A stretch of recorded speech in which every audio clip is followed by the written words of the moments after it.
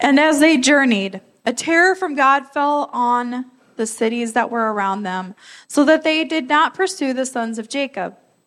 And Jacob came to Luz, that is Bethel, which is in the land of Canaan.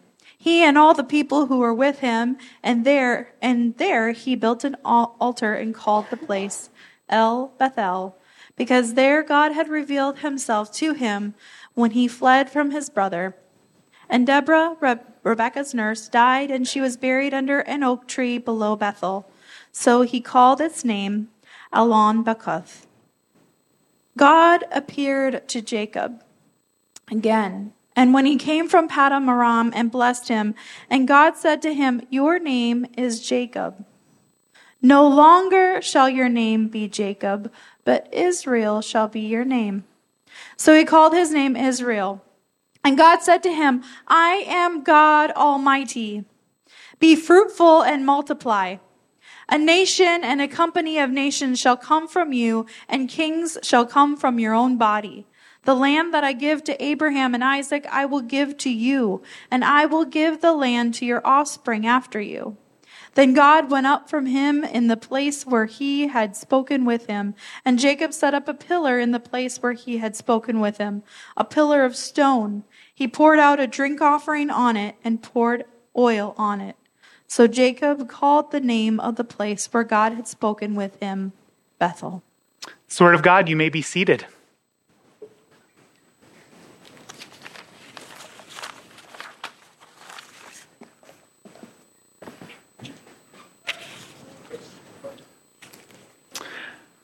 What's in a name?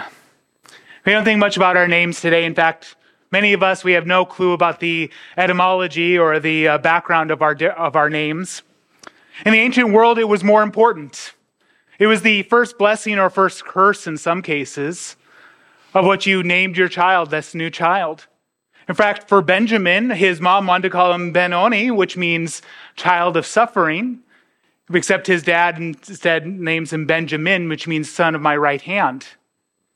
Our names are important things. It's how the world understands us. When somebody hears your name, they hear your voice.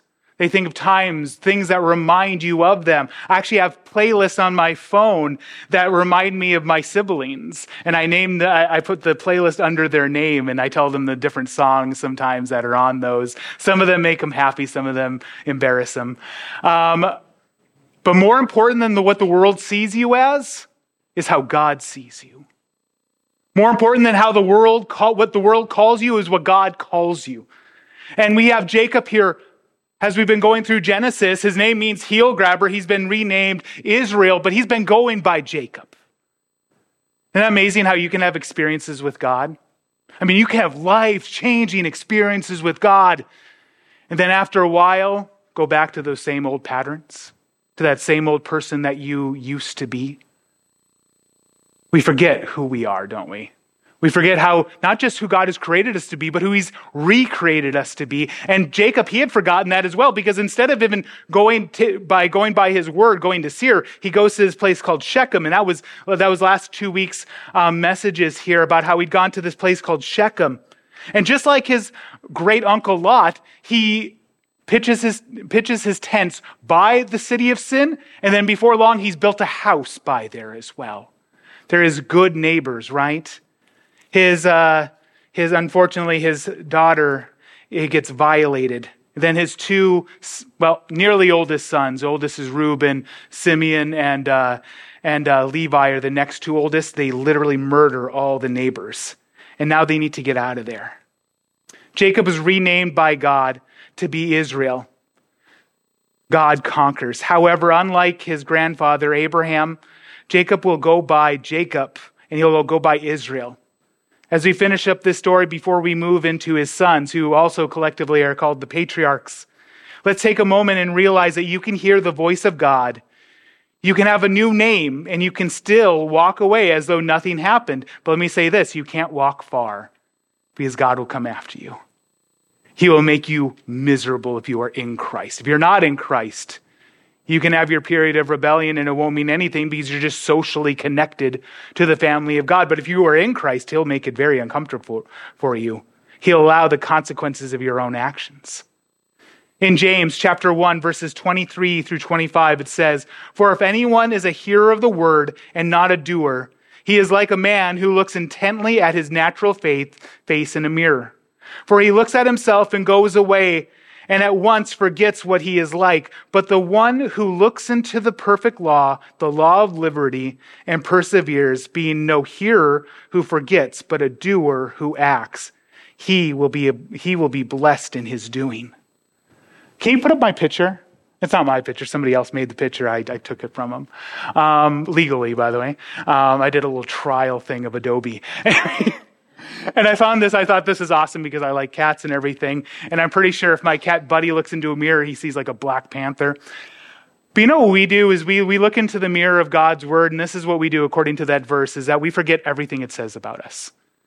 And then we go about looking, doing, living the way we think we are or what we've been called to be. See, before we were in Christ, to look into God's mirror showed us our great sin. But now that we are in Christ, it shows us the great love of God for this sinner who has now recreated me to be something different. Jacob, he went by heel grabber his whole life. God had told him, "You're no longer Jacob, you're Israel." But he keeps going by Jacob. Not just physically, but also spiritually. He keeps going back to the things he used to, but then he finally decides, no, we're going back to Bethel. We're going back to the house of God, the place of worship, the place of intimacy with God. And God meets with him once again, and God reminds him of his new name. That's what Becca read for you just earlier. God reminds him that he's no longer Jacob, he is Israel. In Genesis 32, God gave Jacob that new name, Israel. But you have a new name as well. In Revelation chapter 2, verse 17, "He who has an ear, let him hear." Do you have an ear today? This is for you. So you don't have to have two for this, just one. "He who has ear, let him hear what the Spirit says to the churches. To the one who conquers, I will give some of the hidden manna, and I will give him a white stone with a new name written on it, on the stone that no one knows except the one who receives it." In the time period Revelation is being written in, and to the people, to the churches, this is written to churches, 7 churches of Asia Minor. And in these places, this is one of the more richer province of the Roman Empire. And here's what would happen in these different providences. If you're a person of means, if you're a person of influence, you got invited to parties. That's pretty awesome, right? And you know how you got invited to a party? Is that the person throwing the party, he would take a stone and he would put the person's name on that stone and then his name, and then he would put it at the person's residence, and you'd get up in the morning doing whatever Romans did when they woke up, and you'd see this stone, and you'd look under the stone. You're like, we're going to go to the Johnsons' party tonight. Now let's just pretend it got trampled by a deer or something. I don't know what they would say when they wanted to get out of something they didn't want to do.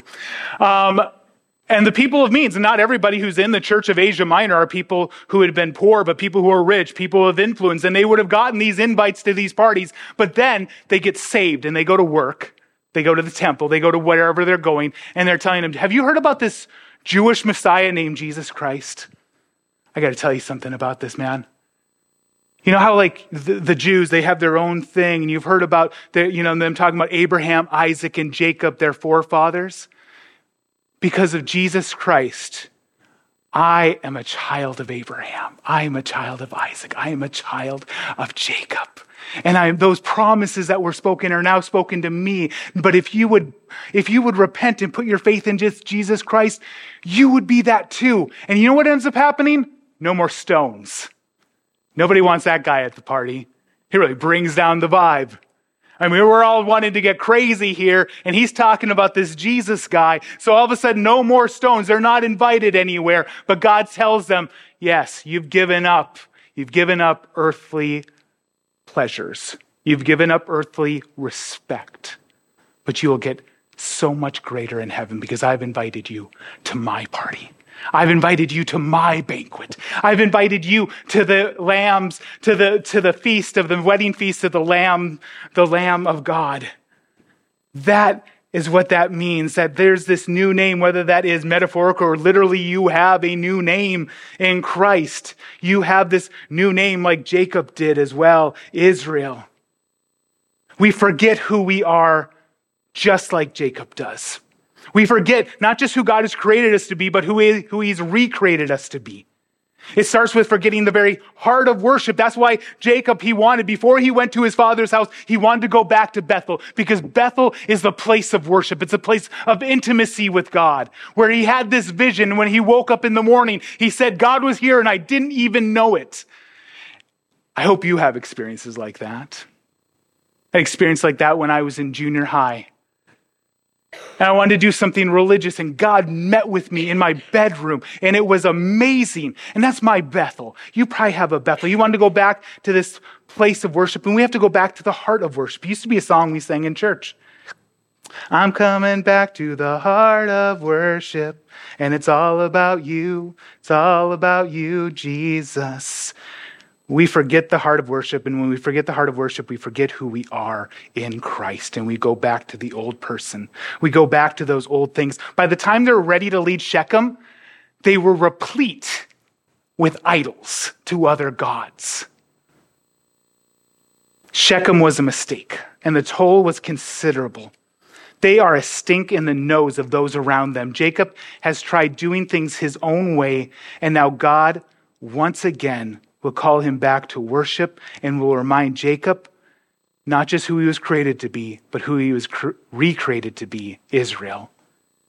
So my first point today, going over verses 5 through 15, and hopefully it won't be the end of the sermon. We kind of got off a little bit late here, but I hope I can do the second part too. But remember who and whose you are. And 2, circumstances do not change your name.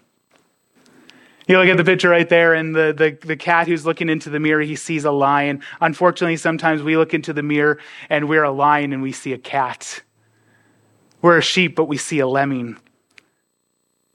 In the book and the musical by Victor Hugo, Les Miserables, the former convict Jean Valjean, he has made a new life for himself, and he finds out through the grapevine that this man has been mistaken for him. So this man is going to go back to prison for his breaking the law, breaking his parole. And he has this musical number in the musical, and it's awesome. Wolverine's in it. And the music number is this: who am I?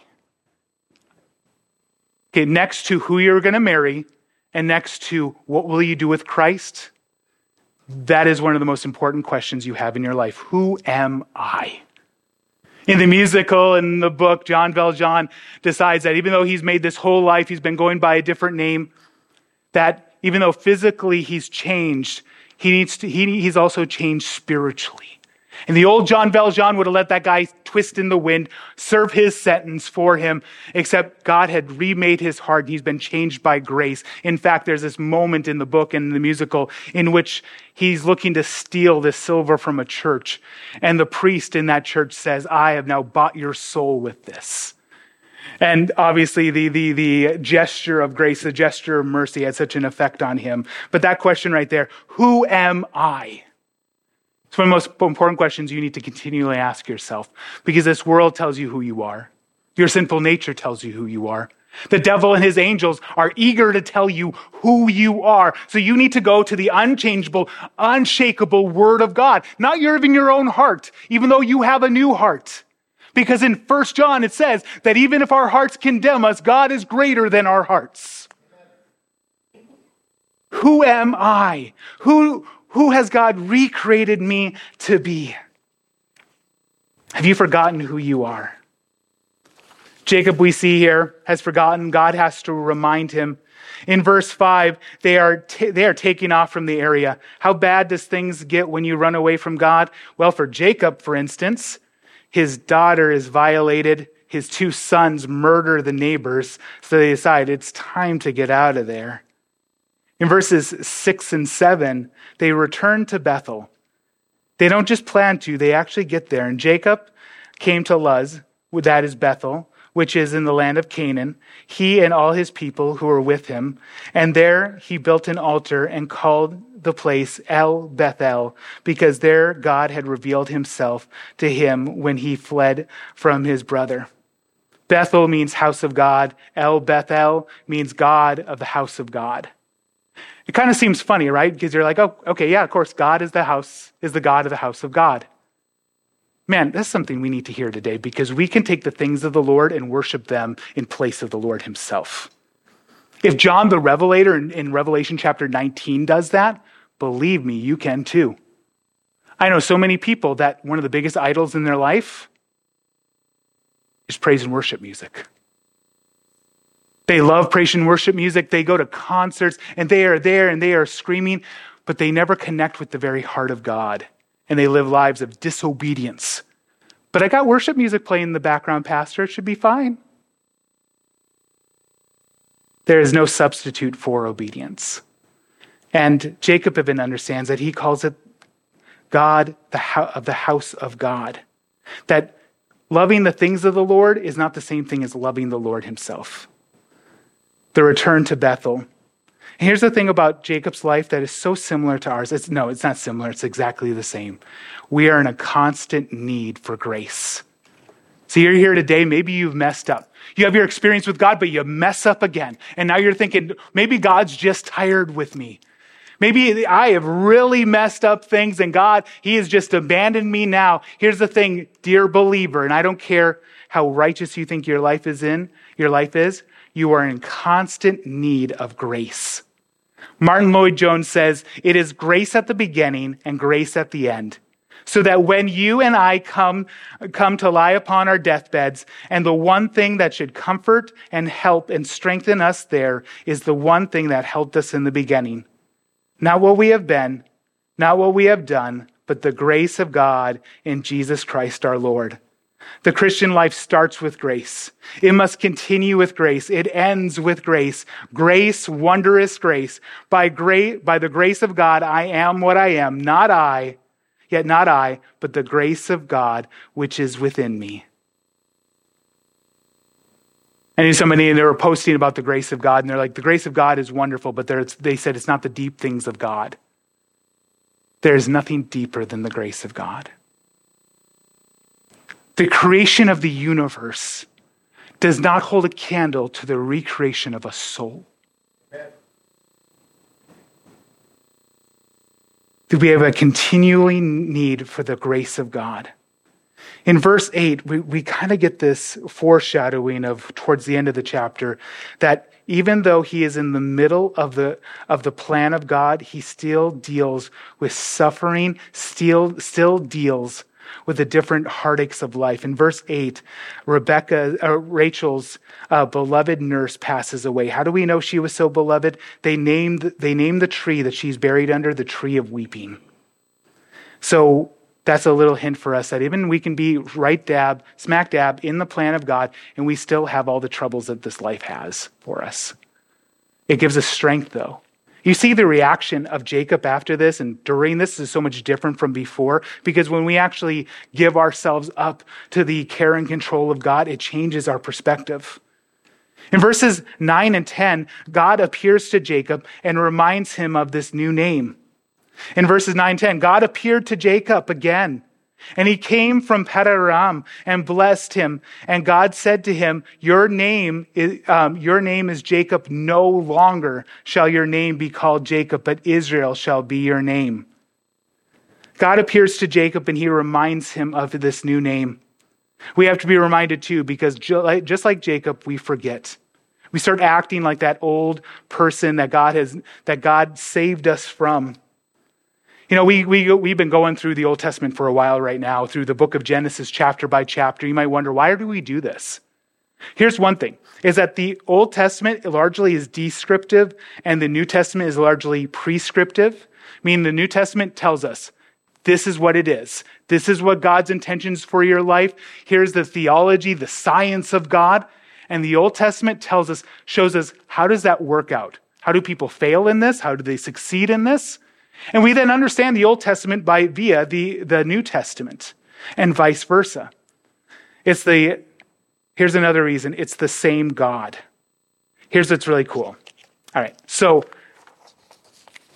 couple chapters before this, Jacob is wrestling with, he says, God, that he's seen the face of God. In 1 John, it says that no one has seen God the Father, but we have seen the Son. So if he's seen God, he hasn't seen God the Father, he's seen the pre-incarnate Son of God, Jesus Christ. He's wrestling with Jesus Christ. It's the second person of the Godhead, the Son of God, Jesus Christ, he's wrestling with. Okay, I know I'm belaboring the point, but this is really awesome, okay? So in the Gospels, in Mark chapter 16, Jesus is talking about the incarnate Son of God is now talking with his disciples. And he's asking them, who do the people say I am? They have all kinds of answers for him. If we ask people today, who is Jesus? We'd get crazier answers than people were saying then. Oh, Elijah, he's Moses, he's this, he's that, he's John the Baptist, but his head's back on, or whatever. He says, but okay, who do you say I am? We don't see into the spiritual. We get the explanation of Christ here, but what's about to come out of somebody's mouth is not them piecing things together from the Old Testament to understand something now that's happening. It's not somebody reasoning out using their deductive or inductive reasoning skills. It is the very Father, God, who is speaking to this man. It's Peter. He goes by Simon Peter and Cephas, and he says, you are the Christ, the Son of the living God. And this is what the Son of God, who had wrestled with Jacob and asked Jacob, what is your name? He says to Peter, he says, blessed are you, Simon Bar-Jonah, for what is revealed in you has not revealed by man, but by my Father who is in heaven. I say your name is Peter. The Son of God says, your name was Jacob, it is Jacob no longer, it is now Israel. And he says to Simon Cephas, you are Peter, and upon this rock, meaning the confession of the Christ, I will build my church. He is building the people of Israel when he renames him Israel, and then he builds his church on the rock. He says, what is your name? Your name is Peter, and on this rock I will build my church. And you're worried as to what's going to happen this next November. Have you forgotten your name? Ephesians chapter 4, verses 22 through 24 says, to put off your old self, which belongs to your former manner of life, that is corrupt through deceitful desires, and to be renewed in the spirit of your minds, and to put on the new self, created after the likeness of God in true righteousness and holiness. You have a new name, you have a new nature. Have you forgotten it? I know I do, to be honest. In fact, very recently. So we forget to take off that old self, and that old self comes back. We forget to put on that new nature. We forget to put on the armor of God. And it comes in so many ways. Now, of course, there's just open rebellion. Like you're trying to turn away from God, but God just won't let you. That's one way we forget who we've been created in Christ. But there's other smaller ways too, because here's my testimony the last 2 weeks. So this chapter has been just wrecking me the last 2 weeks. And I've been so excited to preach on it so I can move on for myself, because there's just like new things all the time as I'm going through it. So 2 weeks ago, I'm doing one of my long runs. It's 13 miles, half a marathon. And I'm getting towards mile 10. And I'm meditating on God's word here. And man, it's so important. Don't just read the Bible to get through the Bible. Meditate upon it. Agonize over it. Have it in your mind. Consider, okay, how does this apply to me? So during this run, before I came to this part, I'm having this total pity party. You guys ever have pity parties? You invite everybody, nobody wants to come? And I'm having this whole pity party of different things that are going on, and I'm just like, woe is me type of a thing, total ungrateful attitude, to be honest with you. And it's more than that, too. I want you to understand, I have this picture right here, because this is the picture, except I would be on the other side, the lion, and I'm looking at myself as a kitten, as one who is unable to withstand what God has asked me to do, right? I'm seeing myself as one who is just in over my head, somebody who is just deficient. And this is the temptation. These are the lies of the enemy that he comes at me again, probably my whole life. And so anyway, I'm having this, and I start meditating on God's word. I start going over this, why is Jacob reminded here about God renaming him Israel, even though he keeps going by Jacob. And I felt the conviction of the Holy Spirit in the moment. You've forgotten who you are too. And I'm running along and I'm like, maybe I'm on mile 10. Maybe I'm just being over emotional. But I was thinking, yeah, I have forgotten who I am because I am not of the congregation of those who step back. I am not of those who are cowardly and do not step up.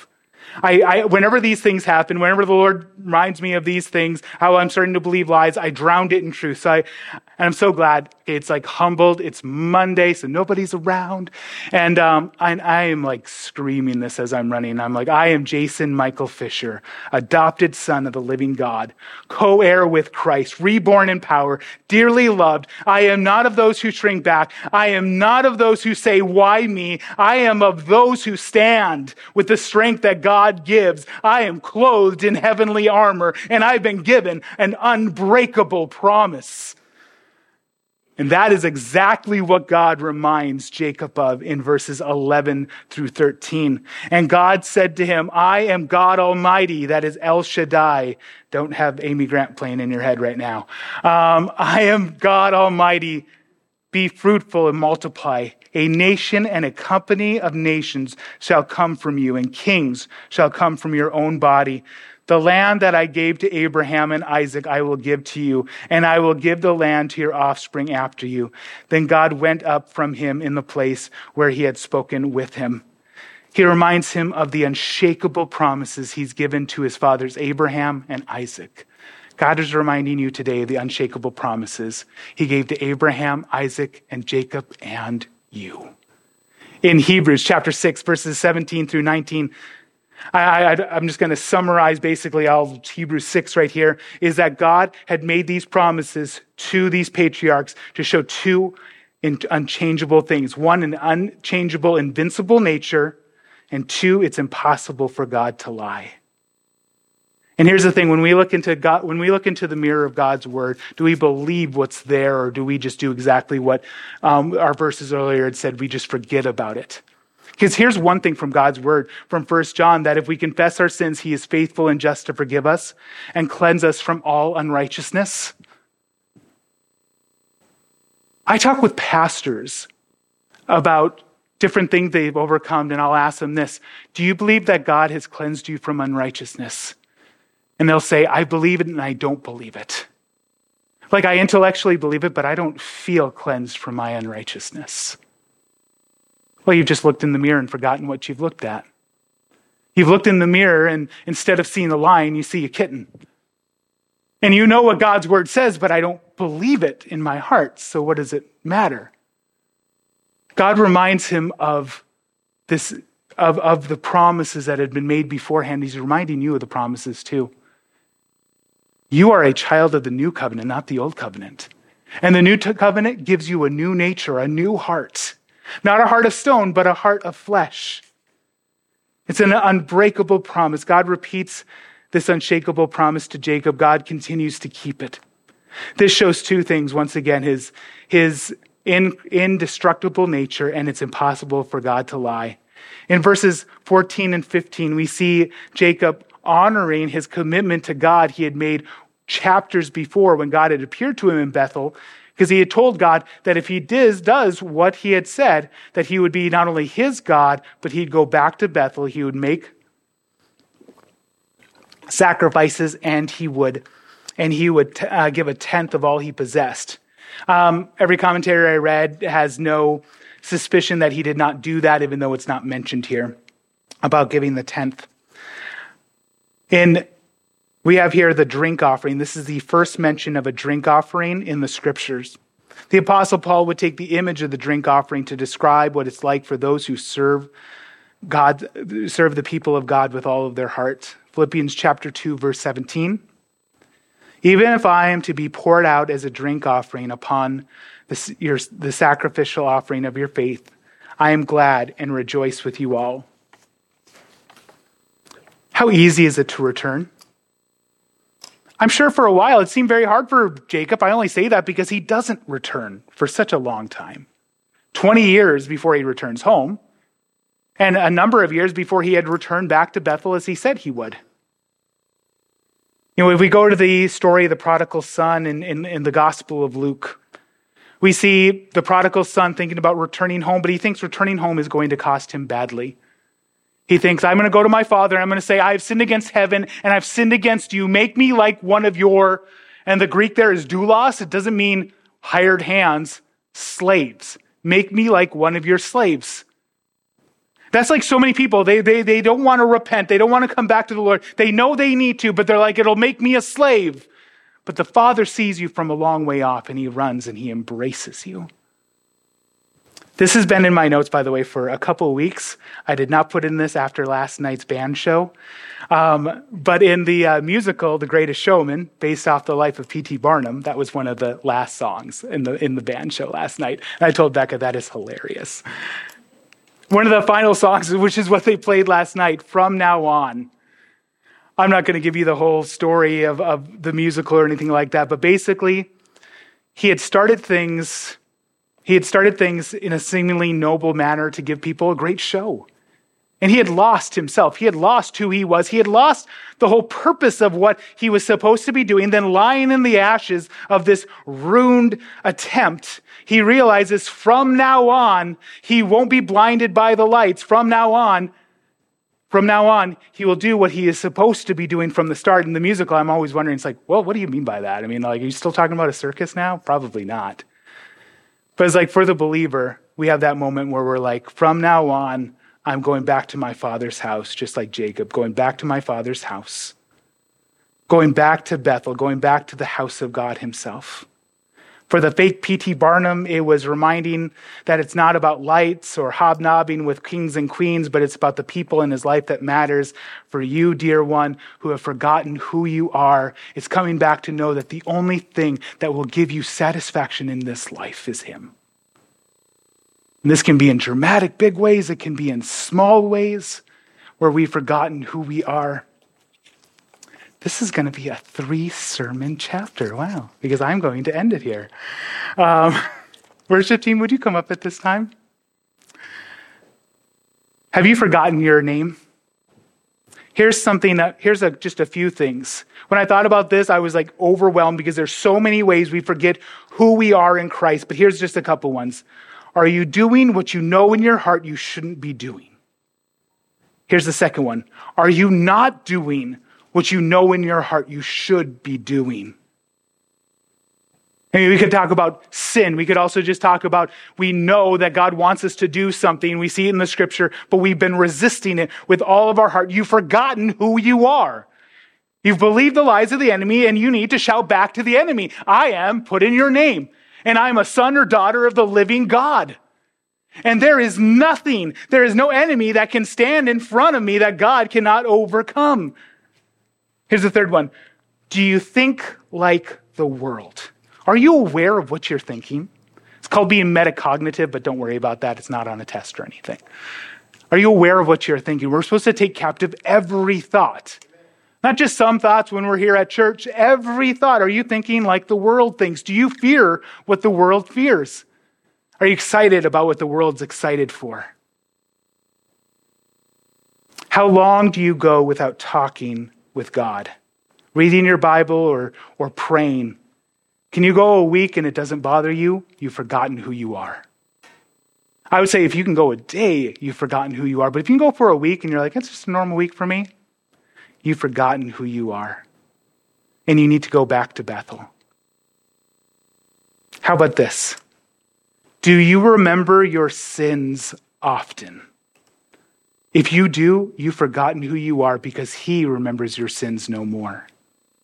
When you look in the mirror, do you just see corruption or do you see the work of God in your life? Do you believe that he has cleansed you from unrighteousness? Do you see yourself as the new person, holy, strong, and faithful, completely unequipped, completely incapable of doing anything good on your own still? That was that Latin term, remember? Simile justus et precator, simultaneously justified but sinner. But do you also see the image of God in your life and the new creation in your life, who God has created you to be? Your name is no longer whatever your name is, it is Israel. Be encouraged. When the church in Ephesus in Revelation was dealing with very similar things, when they were forgetting their first love, he tells them, remember where you've fallen, repent and return to your first love. And as we finish up here, as we get ready to respond to the message with this last song, this is the thing I want to be in our hearts. Have I forgotten who I am in Christ? And if so, return. Speak the gospel over yourself once again, that you are a new creation in Jesus Christ. But let's say today, I've been preaching all this and you're like, okay, I'm not even in Christ, Pastor Jason. I don't know what you're talking about. I mean, you probably even thought as I was preaching this, some kind of Tony Robinson type of a thing, which I'm not. Today is the day of salvation. Today is the day to repent and put your faith in Jesus Christ. And believe me, he will make you a new creation if you are doing that. He will give you a new name. Once again, I don't mean literally. I don't want people going away from this and like, okay, I need to go to some place and I'm going to call myself I don't know, some weird name. There's a new name between you and the Lord. There's an intimacy you have with God.